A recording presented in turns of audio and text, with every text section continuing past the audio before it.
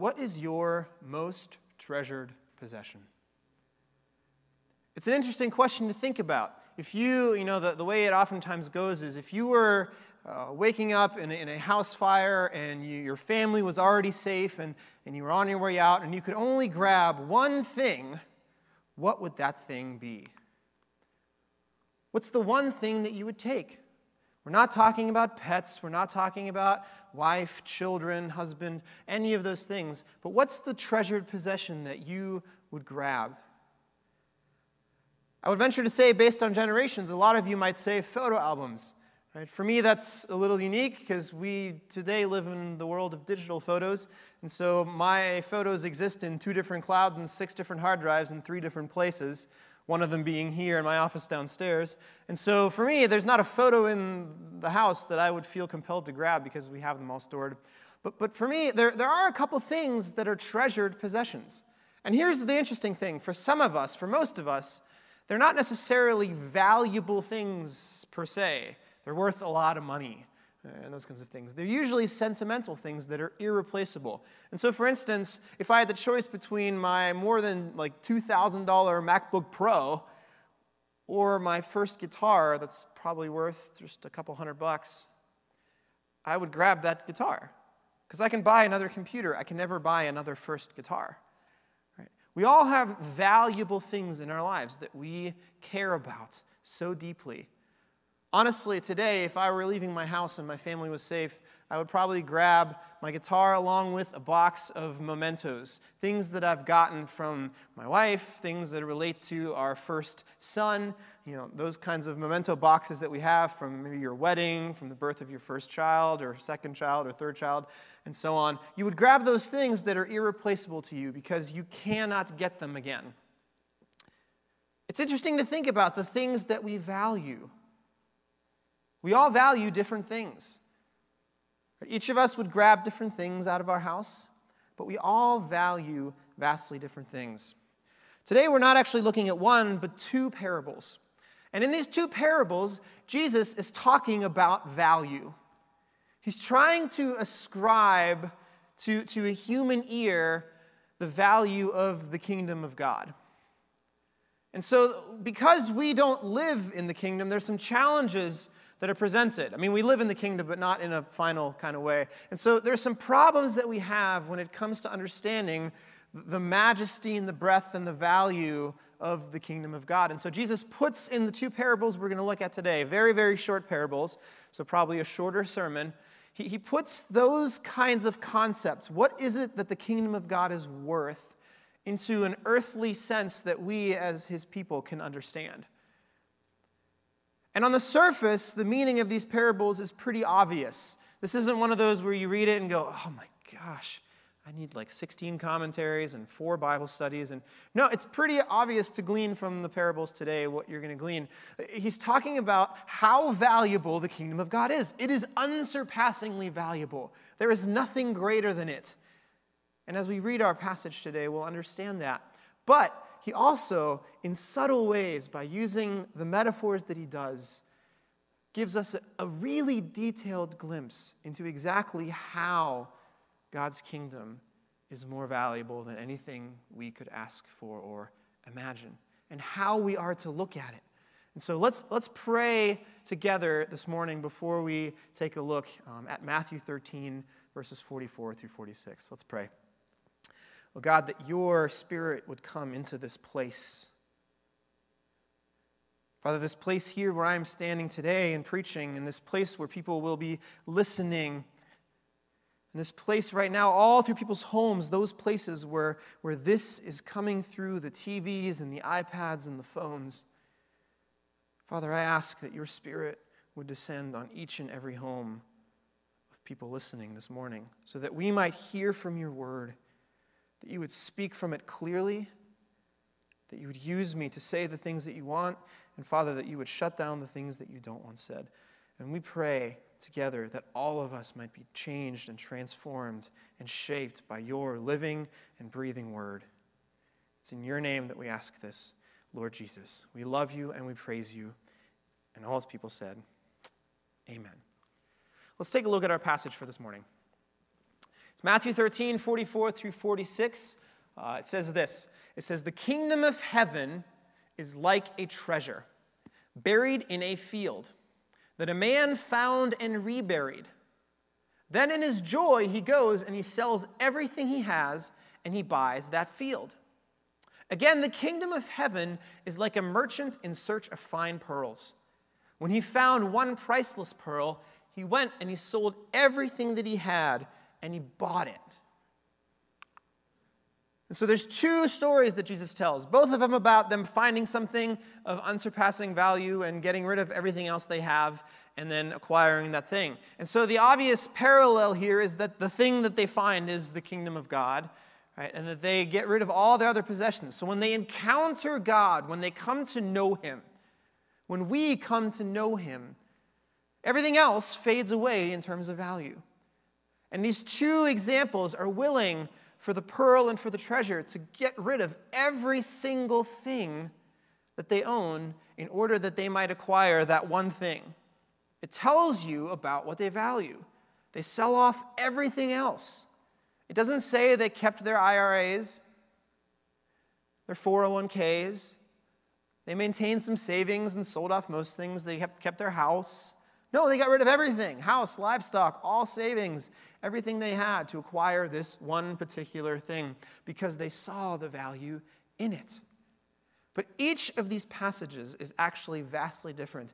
And for as short of a time as we are spending in Scripture today with these three little tiny verses, there's a whole lot to unpack in here. And so let's look at each of the stories by themselves for just a little bit and see the little subtleties that we can pull out and understand how God's kingdom works and how valuable it truly is.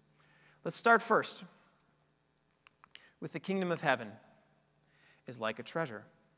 And so the kingdom of heaven is this treasure that's buried, and the man finds it and buries it then again, and he runs quickly and sells all the things he has and buys that particular field.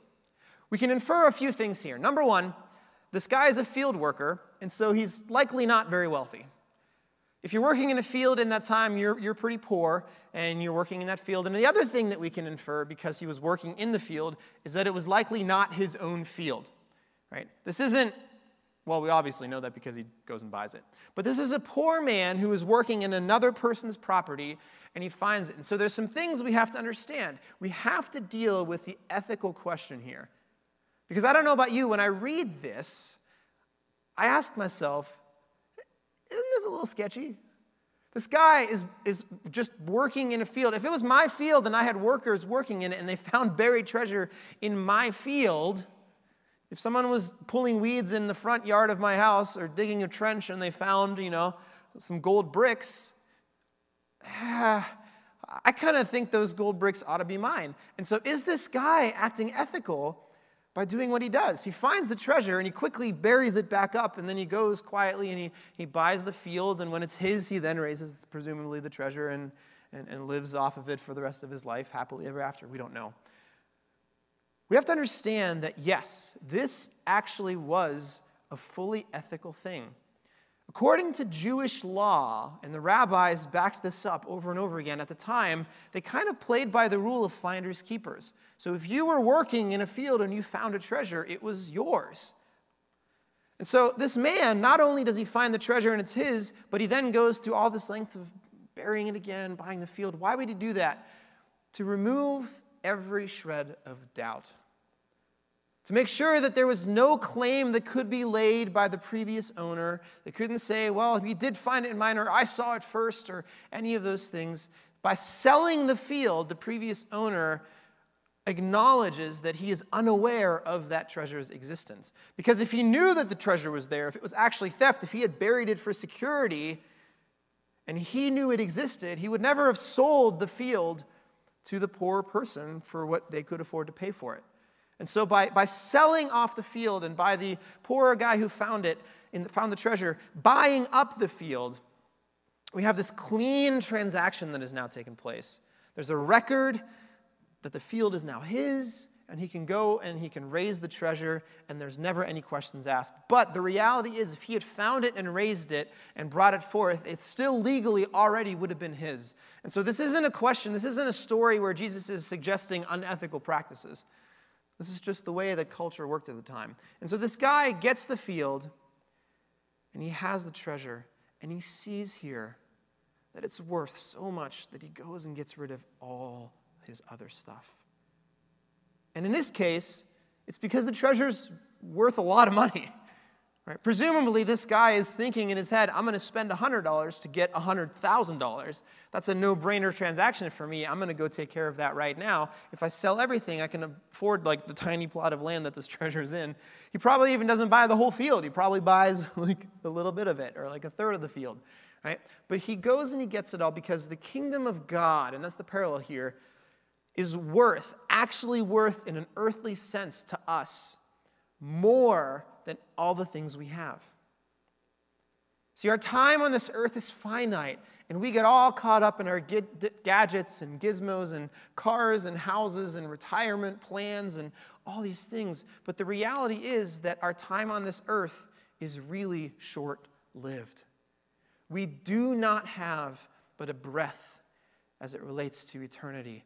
And what Jesus is trying to tell us is, listen, the kingdom of heaven really is like a treasure. If you saw it for what it was worth, if you could understand what I can see fully, what you someday after this life will comprehend and see fully, you would happily just toss everything away. You wouldn't be a person who hoards things or holds on to things tightly. You would just throw it as if it didn't matter, because you would understand that there's something so much bigger and so much greater out there. But there's a second story. And the next one is odd for me. It says this: again, the kingdom of heaven is like a merchant in search of fine pearls. When he found one priceless pearl, he went and he sold everything he had and he bought it. Now, on the surface, we read these stories, and I've read these stories, and a lot of times they kind of sound the same. Jesus is just repeating things because it's important. But there's some really important key differences in this second part. Number one is this: a merchant was generally someone who was wealthy. This isn't a poor guy who stumbles upon a pearl in a field and kind of sneakingly buries it, right? He doesn't find the pearl. He buys it. He's a pearl merchant. He's going around. He spends his whole life looking at various pearls, but he finds this one. He stumbles upon it. Maybe he stumbles upon it at a trade market where other pearl merchants have that pearl sitting there, and he just has to have it. For whatever reason, though, he sees this pearl, and he just simply wants to buy it. And so he goes and he sells everything he has in order to buy that one pearl. Now, a couple things. This pearl wasn't like the buried treasure. It was out in the open, which means whoever was selling it knew its value. It wasn't spend 100 to get 100,000. It was spend 100,000 to get something that's worth 100,000, right? And so the merchant here is doing a straight transaction, which is vastly different than the laborer in the field just kind of finding something hidden away. He goes and he buys the pearl with the money that it's actually worth. He's exchanging real value for real value in an earthly sense, right? Secondly, the pearl, upon owning it, is useless to the man in any other earthly sense other than to gaze upon it and enjoy it for the beauty of what it is. He can't go buy food with it. I mean, you could, but then he wouldn't have the pearl anymore. And we already established he wants the pearl more than what it's actually worth in money terms because he gave away everything to buy it.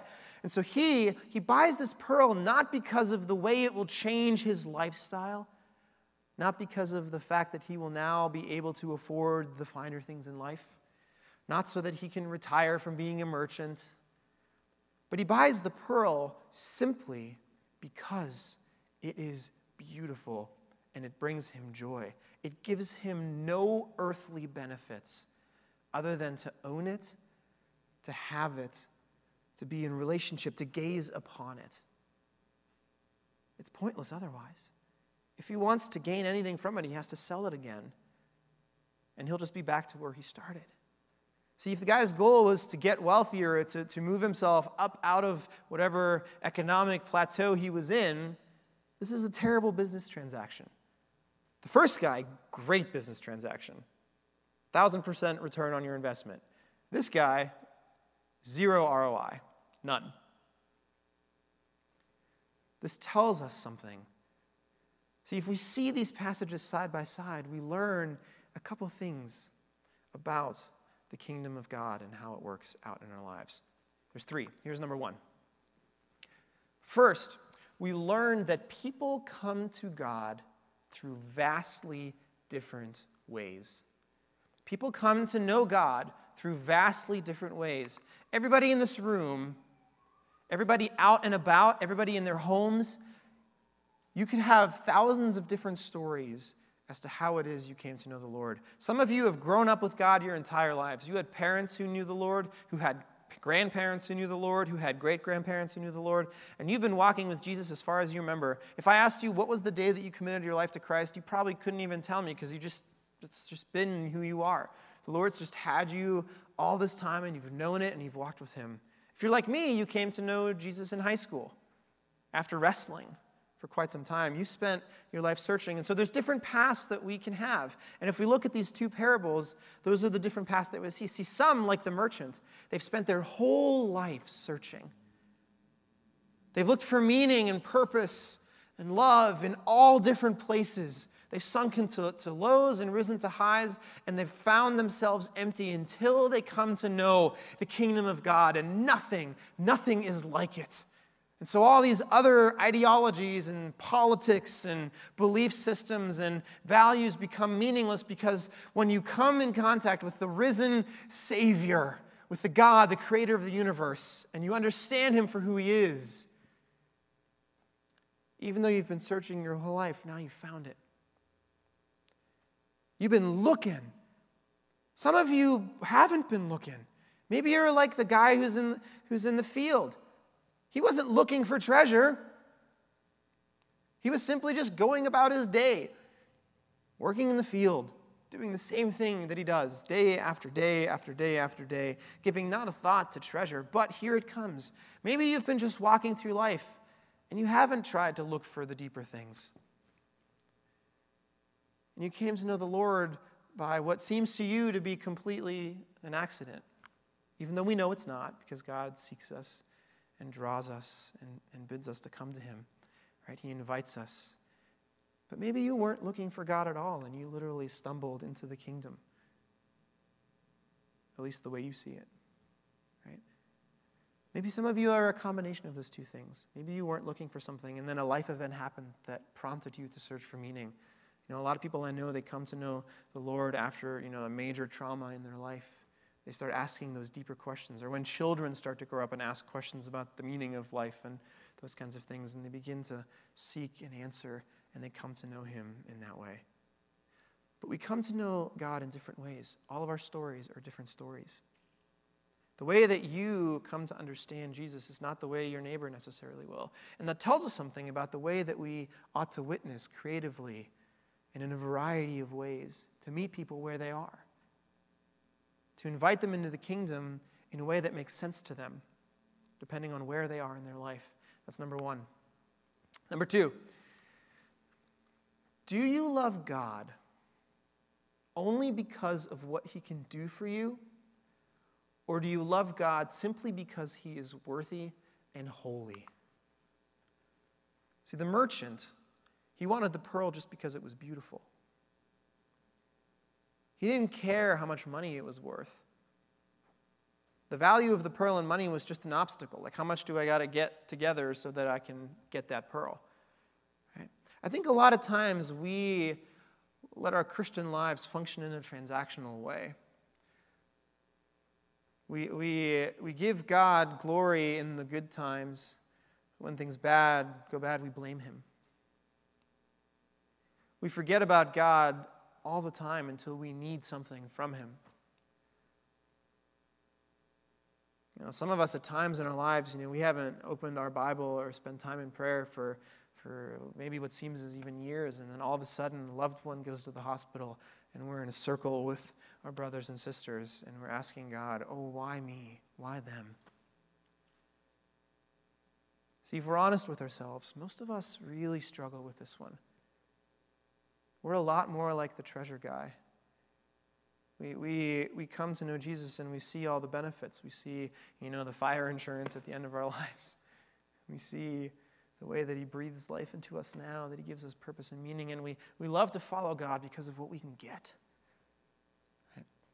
You hear this when you talk to people at church. Well, what did you get out of church today? What did you get out of the sermon? What did you get out of, the ministry programs that are happening in the church that you're a part of? Maybe it's not about what you can get out. Maybe we're here or should be here to worship God simply because he's worthy of our worship. Do you know that even if God had not given eternal life, even if it wasn't a promise, we ought to worship God and ascribe him glory simply for who he is while we are alive in this lifetime? Because he's deserving of it, because he's the God and the creator of the universe. Do you love God for what he gets you? Or do you love God because of who he is? Do you stand in awe of him as the most creative creator of all time? The one who made the stars and who promises Abraham as many descendants as those stars. Right. 3. What is it that you are struggling to give up in order to fully surrender to God's kingdom? There's a German martyr named Dietrich Bonhoeffer during the World War II time frame. And he says this. He said, when Christ bids us, he bids us to come and die. See, even though these parables give us some different aspects of how we ought to approach the kingdom, the end result is still the same. When God calls us, we must be willing to give up all other things. Everything else in our life has to die at the foot of Christ in order for his kingdom. Now, be careful here. Don't hear me say that things outside of God aren't worth loving. I love my wife and my son. I would roll over every single other human being that has ever lived on the face of this earth if it meant the health and safety and well-being of my wife and my son. There's no two people on this planet that I care for more. And that's good, and God loves that. But he calls me to give them up for his kingdom, if necessary. It's not that I shouldn't value them or even the things, my home, my security, my job, my wages, my car, my guitar, and the newest gadgets that I get really excited about. It's good to like those things and to love some of them and to value them.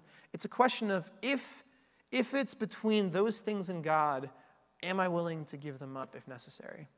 Am I willing to hold things loosely and allow God to take what he needs in order that the kingdom might prevail? Because I have gifts, time, treasure that he needs to take from me in order to make the kingdom what it is, what he's calling it to be. That's the big question. What are those things that, as great as they might be, that you refuse to surrender to the God of the universe? What are those things? We need to pray about how we might move in a direction where we start to trust God enough to give those things up. These are the kinds of things that we can ask God. See, how do we come to value him above all else? We simply ask him to shape and mold us and to change our hearts. If you find yourself saying, you know what, I love God, but if I had to give up this for him, I have my limits, then pray about that. Don't sulk, don't feel bad, but pray and say, God, transform my heart. Allow me to see you for who you are. Allow me to understand the beauty of your kingdom, as does the merchant and the field laborer, that when they see it, that the things just fade away. See, I love that this passage is short, and I think it's on purpose that these two parables are as short as they are, because I think they're just supposed to be very matter of fact. It doesn't explain the struggle that either of these folks had with giving up and selling all they had. It just says, they just went and did it. As if they didn't even think about it, because they were confronted with something that was so much greater. If you today do not know Jesus, I can tell you, he is unsurpassingly greater than anything that you have, want, or believe today. Anything. And he is worth giving up all those things for. He's worth elevating above everything else in your life. He is. He alone is the one who will bring you ultimate purpose and meaning. He is the only one who can restore you to the right relationship with God. And to follow him and to walk with him is the greatest privilege that we could possibly have in this life. And if you don't know him, I invite you to ask questions, to come, to talk, to speak with any of our staff, our pastor, myself, our elders, the person sitting next to you in your house who might know him and you don't, a friend that you know that's gone to church. Maybe you're listening to this on YouTube and you've never stepped foot in a church before. I encourage you to go and ask somebody who knows who's a Christian, why is it that you see him as more valuable than these things? What is it about Jesus that causes you to say, I'll give up all other stuff for him? Start those conversations. Don't sit back and wonder, what if? But ask and seek, and he'll tell you. Let's pray. God, we thank you for who you are. We thank you for your majesty and your glory that is beyond our measure. Father, so that you had to come in Scripture and give us metaphors, because without your metaphors about field laborers and merchants and pearls and treasures, Father, we couldn't even understand how wonderful and holy you are. Thank you that you give us your word so that we might come to know and understand you, so that we know how to worship you properly, how to love you in the right way, and how to give up everything. And God, I pray for all of us, there are those things that we have a hard time giving up. I pray that you would soften our hearts, that you would draw us unto yourself, that you would allow us to see you, so that we might, just as these two guys did, easily cast aside anything else that stays in the way. If there is anything, God, that hinders any of us of walking with you this week, we pray that you destroy it, as scary of a prayer as that is. We praise you that you are the great one who is worthy. Father, we come to you this morning as we wrap up here and we say our amen and we ascribe you glory. And we pray that each of us in our homes would feel your spirit as we worship, as we come to close church this morning. We love you and we praise you. And all his people said, amen.